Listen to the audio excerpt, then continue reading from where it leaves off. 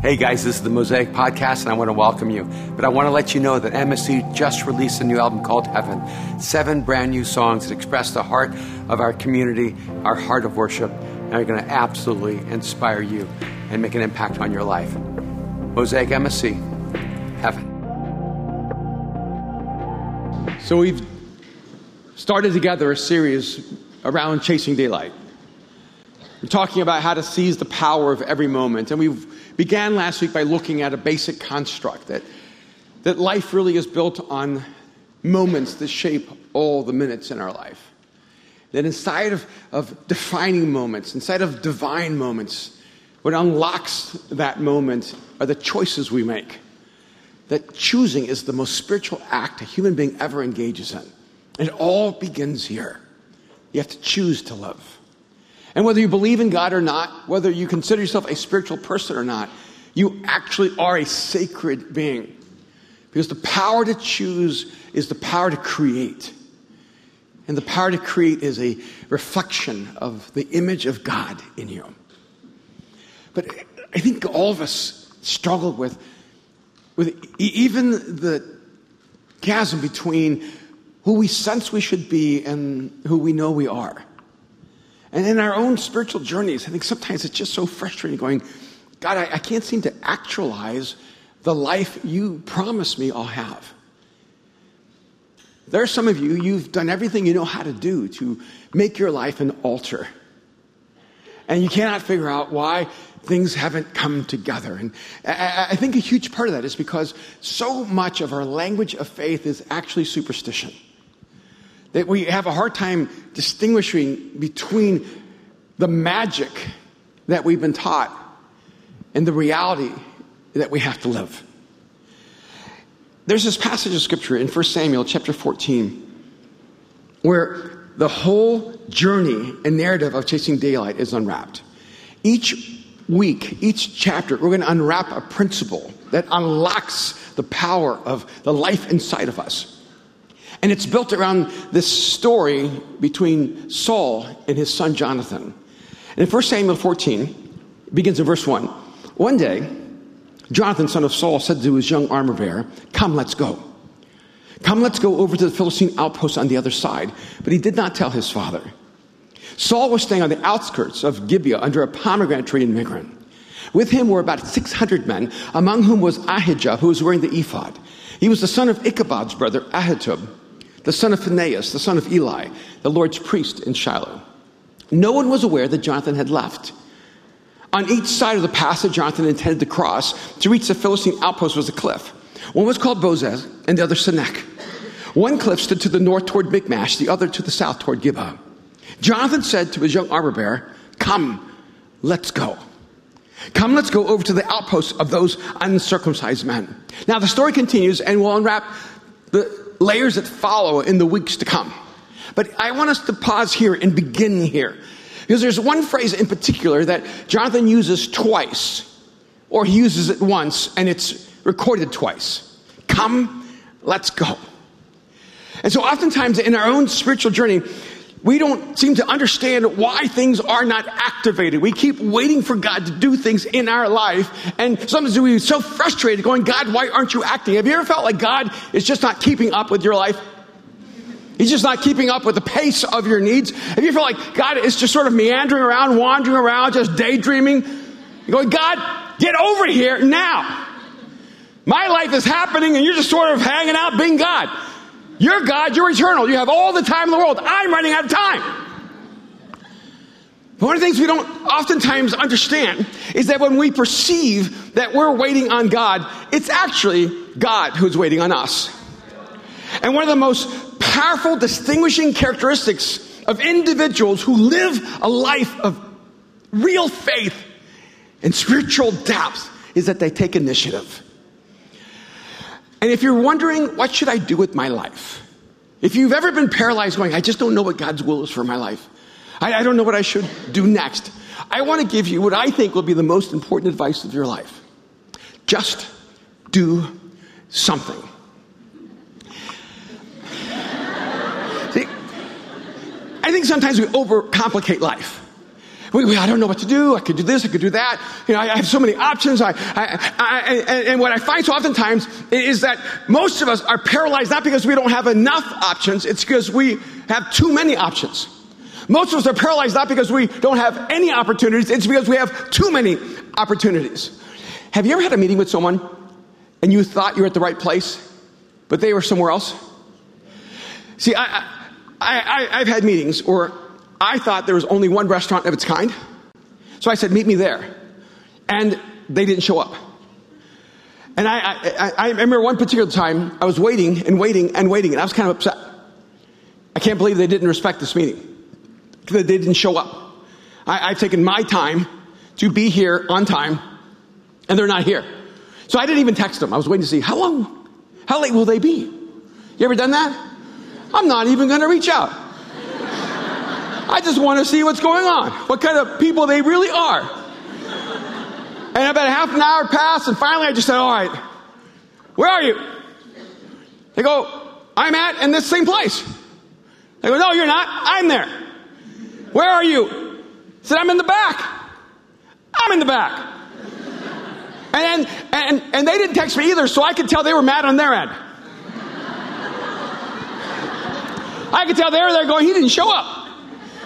He's disrespecting this meeting. It's not even important enough to him. I'm waiting on him. Who does he think he is? And then they send me, are you on this street? I said, no, I'm not on that street. The restaurant's on this street. There's two of them. And all of a sudden I realized I thought I was waiting on them, and they thought they were waiting on me. See, I think a lot of us think that God, is just moving so slow that we're spending our entire life waiting on Him. But I want you to understand something. You are never waiting on God. God is always waiting on you. But there's some of you here, you know just enough Bible to be dangerous. And you're thinking, no, the Bible says wait on the Lord. Right? Wait on the Lord, wait on the Lord. And so there's some of you, you're always waiting on the Lord. He just never seems to show up. See, I need to help you understand how this thing plays out, because you're not that fast. See, you're not so fast, you're having to wait on the Lord. God's like, I can't keep up with you. Just slow down, man. See, the Bible does say wait on the Lord, but we take it out of context. You want to know when the Bible says wait on the Lord? It's not because you're moving so fast God can't keep up with you. Slow down. That phrase is there when a person is facing a challenge so big, so ominous, so terrifying that they're ready to run for their lives. See, when a person is about to surrender their future, that's when the Bible says wait on the Lord. See, the Bible doesn't say wait on the Lord because you're moving so fast into the future, because you're so proactive, because you're just so awesome. God's can't keep up with you. The Bible says wait on the Lord when you're about to lose your future because of your fear. So I love this moment because this is one of those moments that unwraps the essence of a person. And here's the thing. Two people can be in the same moment and have two different outcomes of momentum. You have Saul and Jonathan, a father and a son, a king and a prince. Saul is the first king of Israel. God did not want Israel to have a king, but they insisted on having a king. They didn't want to just have God. And God kept saying, I don't think you want a king. They go, no, we really do. And the other nations have kings. We want a tyrant to tell us how to live our lives. We want someone to dictate our freedom and establish the limitations of our life experience. Okay, you want a king? I'll give you a king. So God gave them the best king he could give them, even though the best king is not as good as having God. So Saul becomes king. He messes up, as we knew he would. He started panicking because they were at war with the Philistines, and the Philistines outnumbered them 10,000 to 1. The Philistines had chariots and horses and weapons and warriors, and Israel, they had a few thousand soldiers. Saul had 2,000, Jonathan had 1,000. But the problem, of course, is the Philistines were really strategic, and they knew they were going to wipe out the Israelites. So they strategically plotted and killed all the blacksmiths in Israel so that the Hebrews had no one to make them swords. That's brilliant. So the Hebrews would have to commission the Philistines to sharpen their plows. Even their farming utensils were dependent on the skills of the Philistines. So they had 2 swords. One sword was held by Saul the king, and the other sword was held by Jonathan the prince. Sometimes it is who you know. And no other soldier of Israel had a weapon. Can you imagine being in the army and going, well, okay, where's my weapon? Oh, you don't get one. We don't have any. There's only 2 and we get them. Let's go. So when they saw the Philistines coming, they were terrified. The thousands of soldiers ran for their lives, and Saul panicked because the prophet Samuel had not come to offer an offering to God so that God's favor would be with them. And so Saul took it in his own hands, and he violated the relationship he had with God, and everything was falling apart. And now they only had 600 men left, and there's no way Saul was going to win with 3,000, so he was not going to go to war with 600, and he just wasn't going to do it. You ever just felt like God was being unreasonable with you? And that he was giving you challenges so big with the resources so small? What's up, God? Let's get this thing right.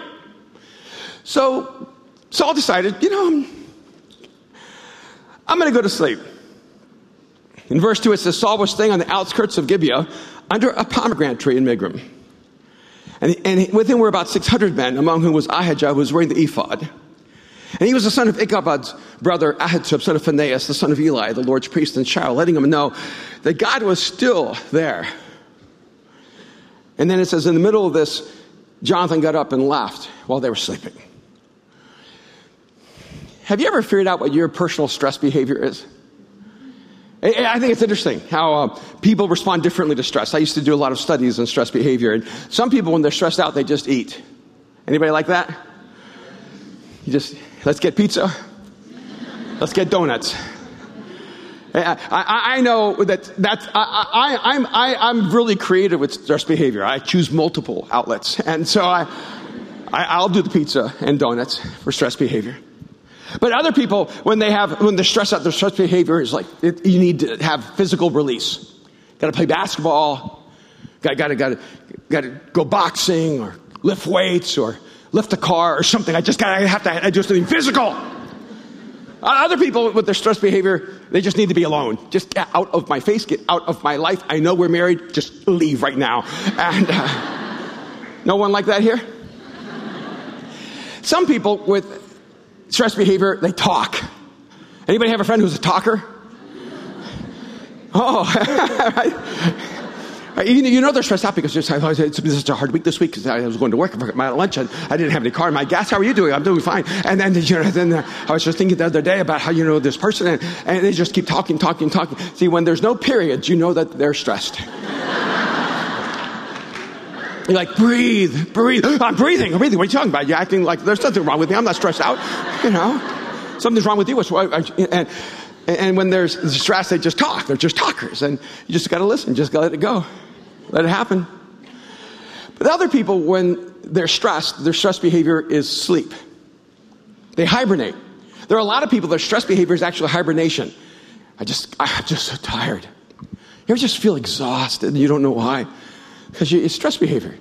So you just go to bed and you just want to sleep all day. And you're stressed out because you go from the bed to the sofa. And they just play video games all day. Or watch ESPN all day. Or watch reruns of Friends all day. Because you're just stressed out so you don't have any energy. This was Saul's stress behavior. He goes under a pomegranate tree, gets in the shade, and goes to sleep in hopes that life will go away. But here's the problem. See, when you lack initiative, you just sleep through your dreams and never live them out. So you have to be careful because the challenges that you don't want to face, the conflicts that you don't want to step into, the crises you want to avoid. Have you ever made strategic decisions to avoid a conflict? To avoid a crisis, to avoid a problem? You know what I've discovered in my life? You never avoid them. You're just delaying them. Every conversation I don't want to have always comes back. Every conflict I don't want to have is always back. Every challenge I avoid comes back. Here's the problem. Every time I push them off, every time I put them off, every time I find a way around them, they always come back and they're bigger than they were and I'm smaller than I was. And this was one of those moments. There's no way Saul was going to avoid this. But in that moment, it wasn't actually Saul who initiated what God wanted to see happen.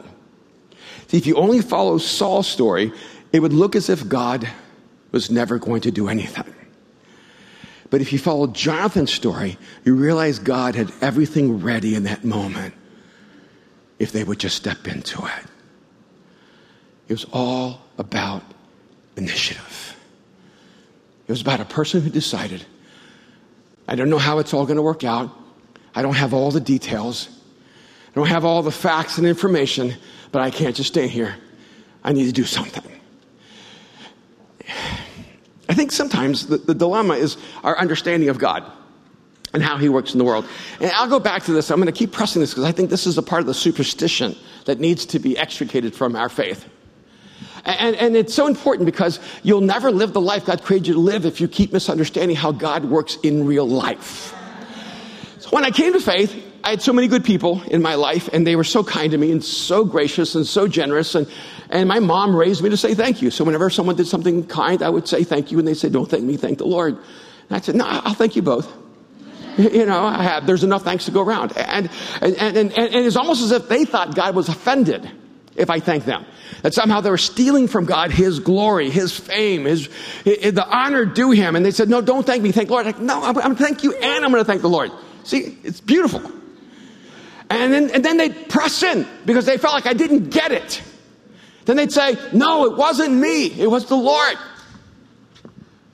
See, and I was new to this whole thing.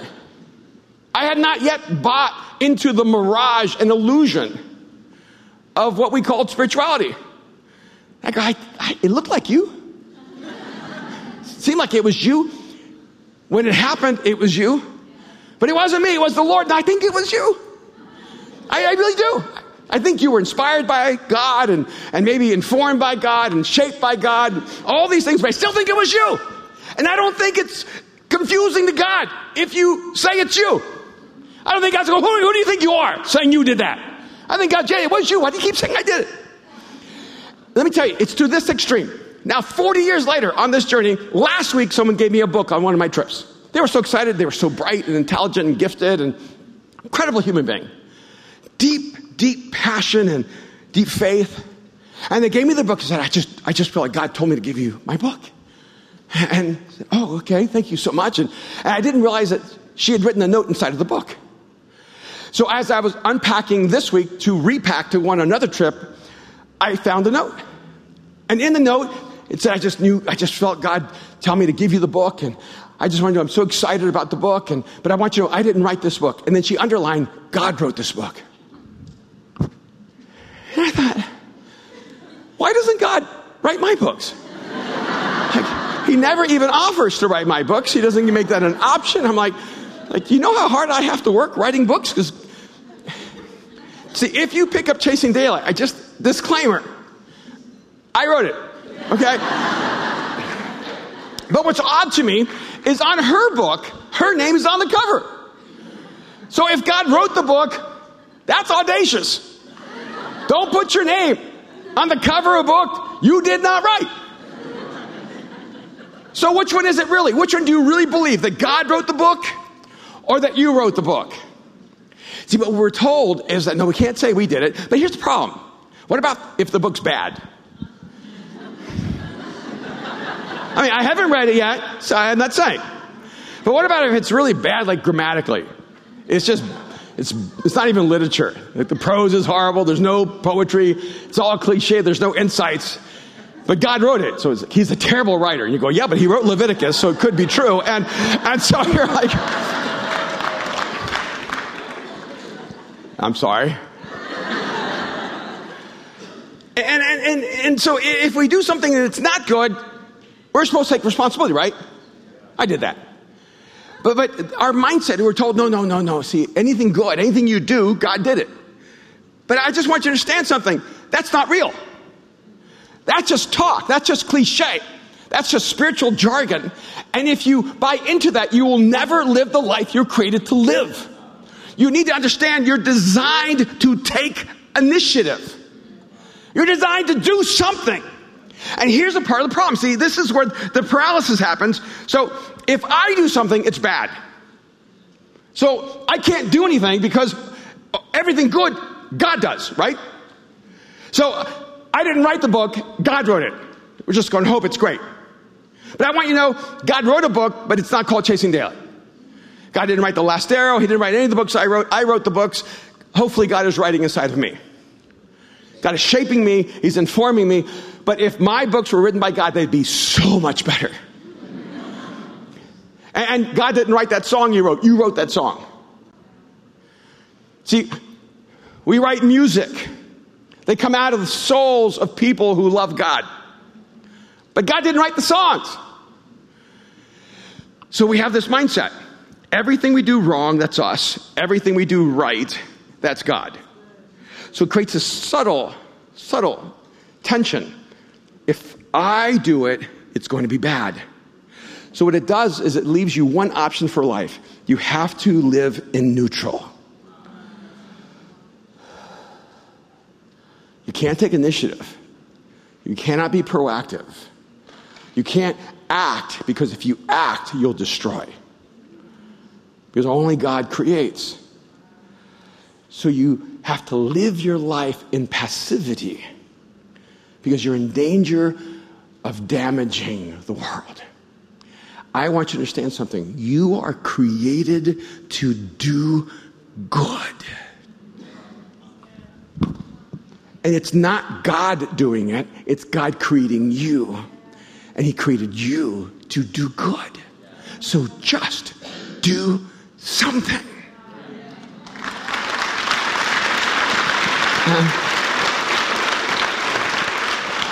And by the way, so we can just kind of clear up the philosophical foundation for this.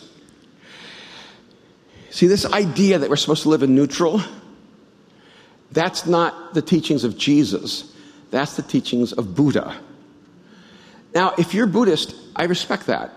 But don't confuse Buddha with Jesus. Buddhism is not the same as Christianity.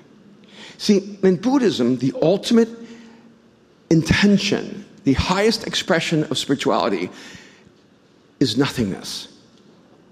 It's the elimination of all desire. It's being completely detached from all thought and emotion.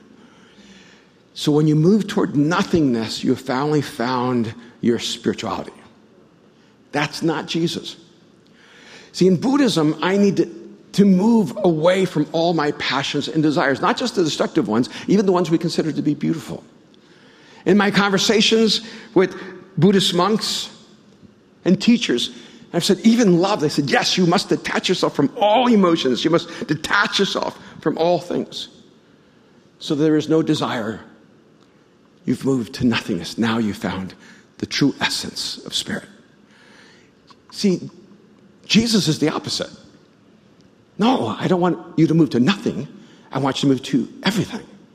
See, I want to put life in abundance inside of you. I want so much life inside of you, it's flowing out of you. I want it to be like a river of life. I don't want there to be nothing. I want you to have a deep well. In fact, on top of all that, I created you with passions and desires. See, that's why I can't be Buddhist, because I'm Latin. Because I'm designed with passion. I can't even imagine living a life without passion.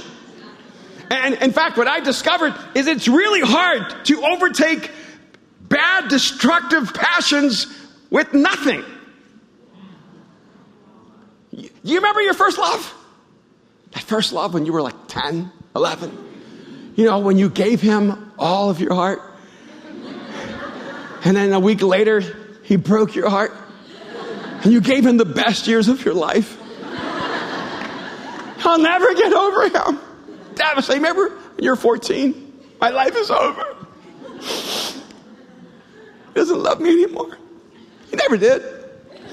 He loved pizza more than he loved you, but you don't get that. And everyone tries to give you a way out. You know, it's just puppy love, but it feels true to the puppy. Right? You know, time heals all wounds. I don't want to be as old as you when I fall in love again. It's like, you know the only way you get over an old love? is a new love. Yeah. The only thing that replaces a fire that has destroyed you is a fire that actually ignites you. See, God doesn't try to take away your passions. He tries to give you a passion so powerful and so profound that it consumes all the other fires inside of you. And that's one of the things I love about Jesus is he's not trying to eliminate your desire, not trying to eliminate your passion. He's saying, look, I created you this way. I created you to be passionate. I created you to have desires. I created you to have dreams. I created you to burn from the inside out. I just need you to have the fire that creates light, not just devastation. And there's some of you here, you keep waiting for God to do something in your life, and God keeps waiting for you to do something with your life. And he said, just do something.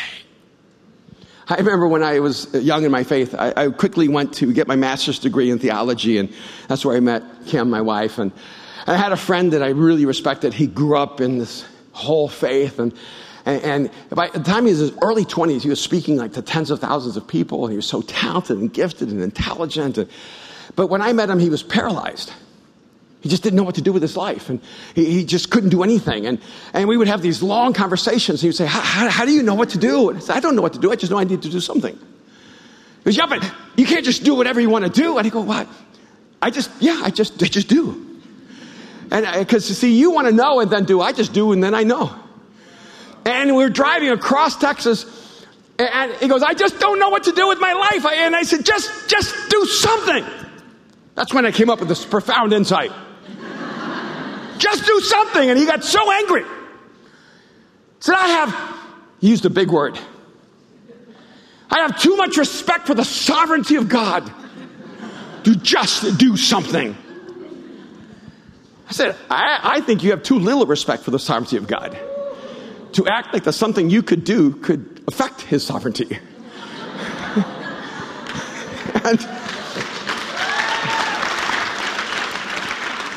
he said, no, I can't just do something.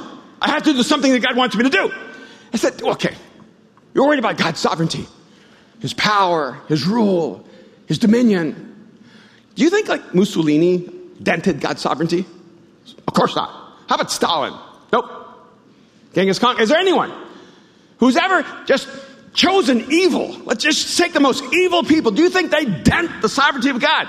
Of course not. God's sovereign. All right, then how are you going to mess up God's sovereignty?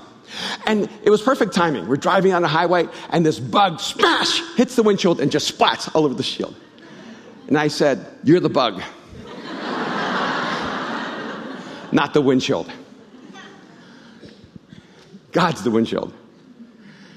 See, if God is actually all-powerful and all-knowing and all-present, all-loving, then how in the world are you going to mess up his sovereignty by trying to do some good in the world? So here's my thought. If you're paralyzed, if you don't know what to do, if you've been sleeping under the pomegranate tree, if you've been using your lack of certainty of what God wants you to do with your life, or you're just paralyzed by all the options, stop using your fear as an excuse to not have faith.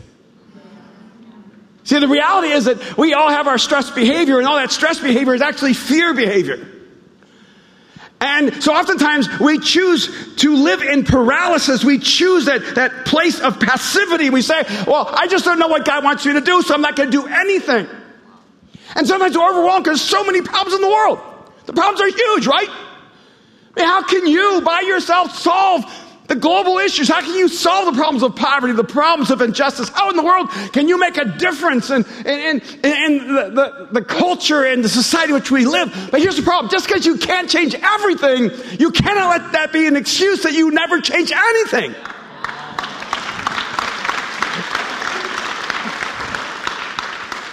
So 3 words. Jonathan says, come, let's go.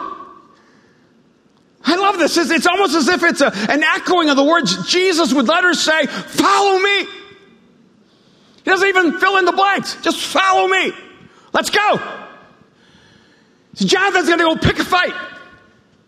He's going to step into a battle that was his father's, but his father didn't have the courage or the resolve to step into it. And so it says that Jonathan, one day, son of Saul, said to his young armor bearer who was carrying the sword, he gets to carry the sword as long as there's no danger. As long as there's danger, he has to give the sword up. Come, let's go over to the Philistine outpost on the other side. Let's go and initiate the future. But he did not tell his father. That's such a telling little statement, isn't it? You ever do something that you just decide, I'm going to ask for forgiveness and not for permission? You see, I have two kids, and there are times they did not tell their father. And I know when they did not tell their father, they knew they should have told their father. But I don't ever want them to be held back from the future God has for them because they have more courage than me. And I don't have the courage for them. There's one little statement that says, no one was aware that Jonathan had left. And then it gives us a description of the cliffs. It says he has to go through a pass. All of us have a pass that we have to travel through. All of us have this valley of darkness we have to walk through. We all have our valleys of the shadows of death. It says on each side of the pass that Jonathan intended to cross to reach the Philistine outpost was a cliff. One was called Bozeth, the other Senech. One cliff stood to the north toward Michmash, the other south toward Gibeah. In other words, Jonathan understood that his initiative was moving him to a point of no return. He was putting himself in the most dangerous spot imaginable. See, I think a lot of times we pretend we're doing nothing because we don't know what God wants us to do. But the truth is that we're using our indecision as a mask for our fear. You just have to step up. Last night, I was unwrapping some of this and I saw my friend Sasha, and I said, Sasha is one of those people who just lives by the mantra, just do something. He sees a problem in the world, he sees human suffering, he sees a global crisis, and he just moves and he tries to do something. And I guess at the end of his life, maybe he'll find out he shouldn't have been everywhere, but he just is somehow. And I didn't even know when I pulled him out as an example that he had already bought a plane ticket to go to Indonesia tomorrow, where the earthquake and the tsunami has devastated the lives of so many people. He doesn't even have permission to get into the country. After I finished speaking, he came up to me and said, I need you to help me find someone to get me into the country. But I'm leaving in the morning anyway. Can you help me get permission by the time I land on Tuesday?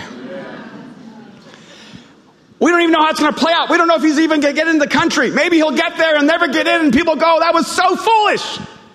That was so ridiculous. What are you doing? Getting on a plane, trying to fly into the middle of a global crisis where no one's allowed to go in. People who don't even want a person who believes in Jesus there. What are you going to go there? What's the point of going down there and trying to document this and bring attention to it so that people can actually care and be mobilized to help people who are suffering? You need to be more reasonable. You need to prepare and plan better. See, and maybe he won't get in, but let me tell you, he's the kind of person that just keeps stepping into moments and they turn into momentum.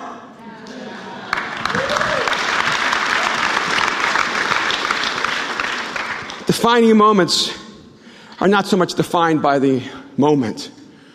They're defined by the person who makes the choices in that moment. I remember years ago, I had a staff challenge. And I don't know if you know this, but even though we're a church, we have staff. And it's a challenge. Because a lot of times people come to work for a church and think it's easier. But it's harder. And in fact, I always think it's interesting when we hire someone, when they in the first week they go, well, what are my days off? I'm like, what? That's the first thing you can think about? Your days off? Like when you die, you get so many days off. This is not IBM. This isn't Apple. This isn't Nike. We're here in the middle of a revolution. You don't get days off from a revolution. This is a job just for revolutionaries.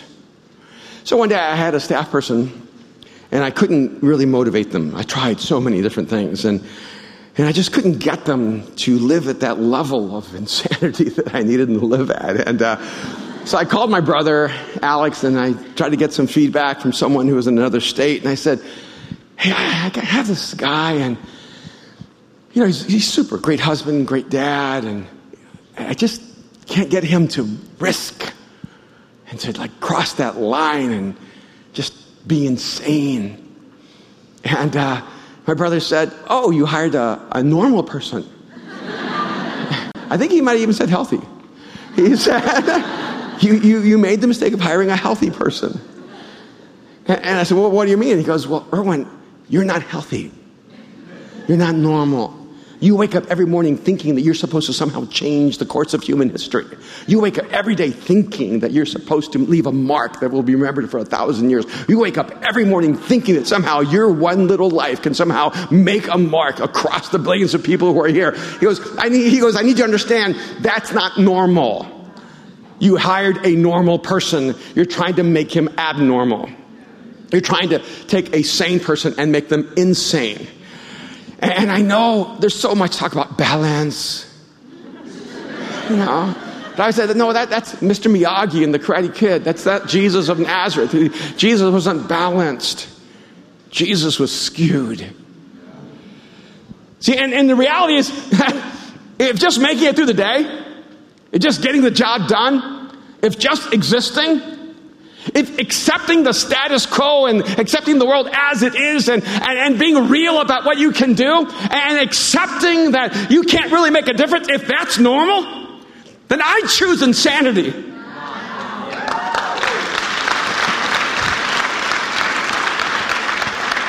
And yes, I have an intention. I want to ruin you.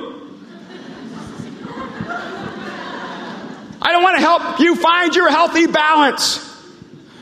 I want you to wake up in the morning with this insane sense that you were created to do something that matters in the world. I don't want you to be reasonable. Reasonable people keep sitting still doing nothing. Because it's the most reasonable thing you can do. Right? After all, just be zen.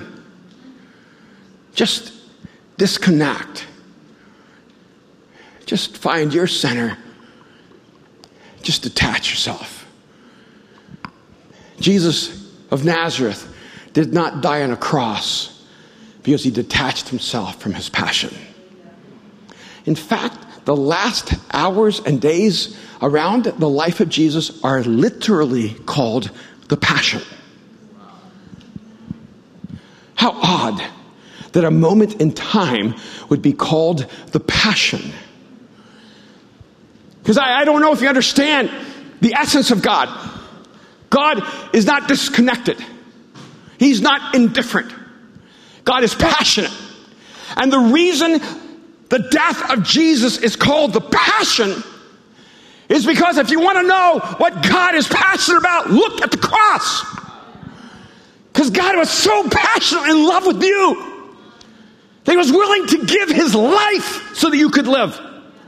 God is so passionately broken and angry about the destructive force of the choices we've made and what we've lost, that he was willing to die to restore our humanity. I want to be like Jesus. I want to have that kind of passion that burns inside of me that says, my life is worth this. Come. Let's go. See, I'm not trying to pull together a community of people where we can just sort of live in a spiritual jacuzzi. I don't want us sipping lemonade just looking at sunsets. I want us to believe that we're the most powerful force that humanity has ever known. I want us to believe that love is the most powerful force in the universe. I want people crazy enough to say, I'm going to get up tomorrow and I'm going to make a difference in the world.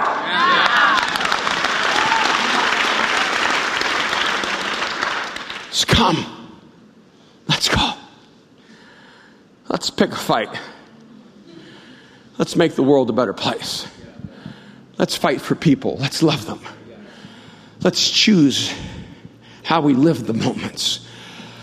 I had a surreal experience yesterday. I was flying back from Northern California and had a copy of Chasing Daylight. And I thought, I should probably read chapter 1. And I haven't read the book, and I've heard good things about it, but God didn't write it. And so I started reading the opening story, and I didn't remember it. It was so strange to be reading a story I wrote that I lived. I didn't know how it was going to end. I was like, what happened? And I started reading, and I started feeling awkward. Ooh, wow, that's really transparent. Wow, why did I say that? And I started feeling really naked, realizing people are going to be reading this. And then I remembered it all. It just came flooding into my soul. We were on the coast of Florida, Gulf of Mexico. I was speaking at a huge conference. And family came and got a little break in between sessions. So me and Aaron went down to the beach, and he was sitting to my left. I was sitting on the sand. And then I saw something through my peripheral vision to the right. It was this guy, really, jacked, huge. But that wasn't really the defining characteristic. He had no legs. He was a double amputee. And he had his crutches, and he was working his way down the beach to touch the water. And he handled that, navigated that so well. And you could tell he was a fighter. He just did not allow his physical challenges to limit his life. You could feel his nobility and his strength, his intention. But when he turned around to work his way back up, the sand was more moist and more unstable. And so when he put his crutches into the sand and he went to move forward, he just fell face forward, and he just hit face forward so hard. And I saw it happen, and I made a choice. You see, a lot of us don't acknowledge that we make choices. We just act as if life is happening. But I made a choice. I made a choice to not get up and help him. And I had 1,000 different thoughts rationalizing it. And then he got himself up, and he put the crutches back under his arms, and he stabilized himself, and he took another step, and he just fell hard again, face forward. And I made a choice. He was to my right, and I made a choice. I made a choice to look to my left. I made a choice to look in the other direction, to pretend he wasn't in my moment. And Aaron was right there, and I remember making a choice to put my hand on his shoulder, and I thought, I need to get his attention so he doesn't see this, because this is just too painful. And he was maybe, 10 years old, and I started having a conversation with him about meaningless things, about everything I should not have been talking about in that moment. I made a choice. And Aaron interrupted whatever I was saying, and he looked at me and he said, Dad, I have to go help that man. And when he said that, it just cut through me like a knife. He didn't even have to say, what man? He didn't have to say, hey, Dad, there's a man over there. I don't know if you've seen him. All he said was, Dad, I have to go help that man. He knew. He knew I knew. And when he said that, all my hypocrisy just came spilling out of my soul. And I could barely get the words out. I just looked at him and I said, then buddy, go help him. And he just jumped up and ran. By the speed of his action, I knew that I had trapped him in my moment.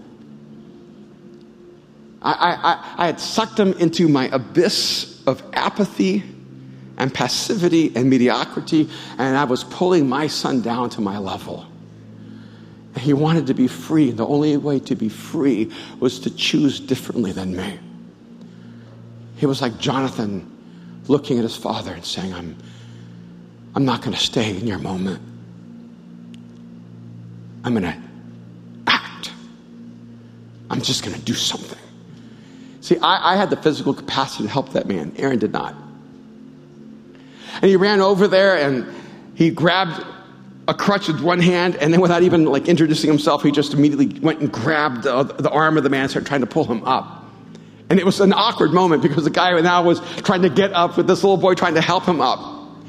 And there were probably hundreds of people right around it, all of them having made the same choice I made to pretend this wasn't happening. And then all of a sudden I watched because I was still sitting in the smallness of my moment, watching life happen around me.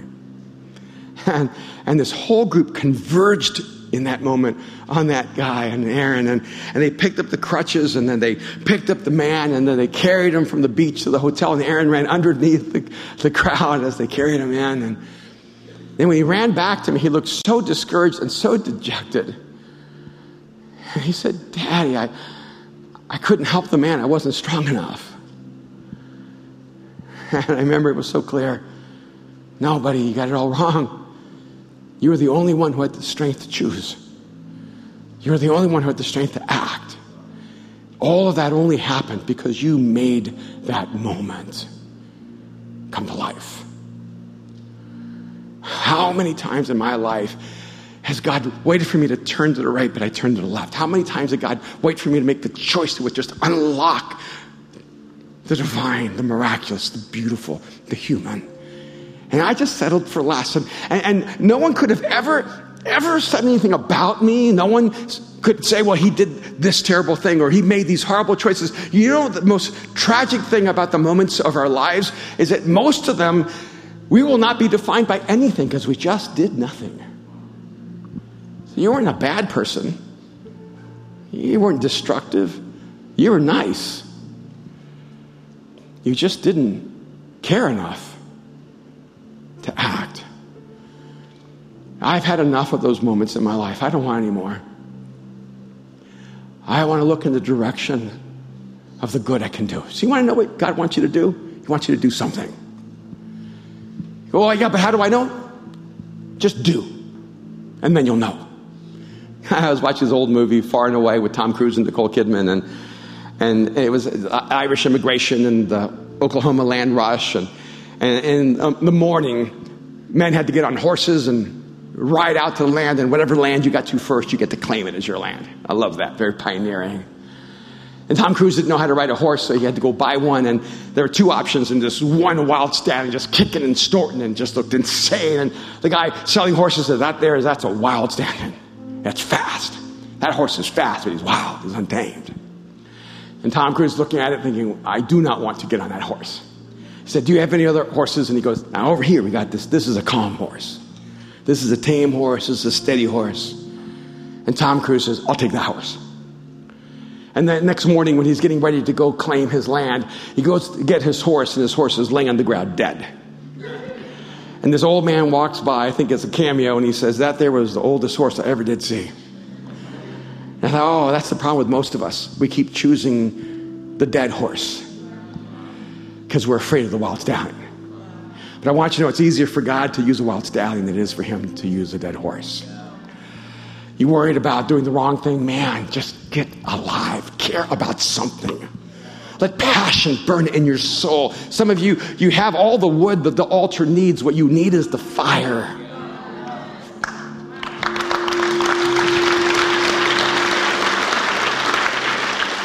Let's be that people. Let's just take initiative. Let's stop pretending we're waiting on God and realize that God's waiting on us. There's some of you here, you're saying, God, do something in my life. God, I need your help. God, why won't you show up? And I want you to realize there's some of you here, you're acting as if you're waiting on God, but God's waiting on you. And you need to cross the line of faith and say, Jesus, I give you my life. See, Jesus already gave his life for you. He's just waiting for you to give your life to him. So let's just stop pretending that we're moving faster than God. God is waiting for you in this moment, and he's been waiting for you all of your life. So I want you to do right now, I just want you to bow your heads with me just for a moment. Just close your eyes. Because for some of you, your first act of initiative is to cross the line of faith and give your life to Jesus. It's just time to stop waiting and hesitating and being paralyzed by fear. It's time to step up and say, Jesus, I don't want to just exist. I don't want to be normal. I choose insanity. Do in me what no one else can do. And I want to lead you in a prayer where you give your life to Jesus. Yes, this moment will change everything. Here's the prayer. It's simple, just one sentence. Jesus, I give you my life. That's it right now. Just tell him, Jesus, I give you my life. Take initiative in this moment. Jesus, I give you my life. Step into it right now. Jesus, I give you my life. Do you hear him calling you? Come, let's go. Come, let's go. Follow me. Just say, yes, Jesus, right now. Jesus, I give you my life. I'm telling you, things will never be the same. He's going to tear you out of normal and put you in unbelievable. He's going to take you out of the possible into the impossible. Your friends are going to tell you you've lost your mind, and you can just say, you're right, I choose insanity. I refuse to exist. I'm going to live. Right now, if you pray that prayer, Jesus, I give you my life. If this is the prayer of your heart, Jesus, I give you my life. I want you with all the courage and strength and proactivity and initiative you have, just to hold your hand up high, and I want to pray for you. If this is you, Jesus, I give you my life. Beautiful. Anyone else right now? Wonderful. Just hold it high. Jesus, I give you my life. Don't be embarrassed. Don't be hesitant. Don't be afraid. Break out of the paralysis. Break out of the passivity right now. Jesus, I give you my life. Choose life, not existence. Right now. Jesus, I give you my life. Anyone else? Anyone else? Beautiful. Father, I thank you for all the women and men who in this moment have stepped across that line of faith from death to life, from existence to adventure. Jesus, I'm so grateful that you call us to the impossible, that you place a drop of insanity inside of our souls, and you cause us to believe in that which we could never believe without you. God, we want lives that are unexplainable. So we hear you. Just call us out. Come, let's go. And we're saying, yes, we are in Jesus. We want the adventure. We want the journey. We want the great quest. We want you to call out the heroic from within us. We want that life that is bigger than our skin, God. We want what you only can give. Jesus, we choose insanity. And we will step into the good, and we'll just do something until you make the something more clear that we should do. We thank you, Father. We pray in Jesus' name. Amen. Can we just thank God so much for what he's doing in our lives? I don't want anyone to ever talk about church like it's boring, or our faith as if it's mundane. I want you to commit to never, ever, ever be normal again. I want you to just absorb all the insanity that God will pour into your soul. I want you to choose insanity and live a life that only God could ever unlock in you. Let's do it together. Let's start chasing daylight. Thank you so much for joining us on the Mosaic Podcast. I want to encourage you to take the message you've just received, allow it to go deeply into your soul, to allow Jesus to do the deep work that only he can do. And I also want to encourage you to be a part of what we're doing here at Mosaic, to go to the Mosaic app and to become a part of the Mosaic Foundation, to become a regular giver, an investor in bringing this message across the world. I want to thank you so much for being here with us. God bless you.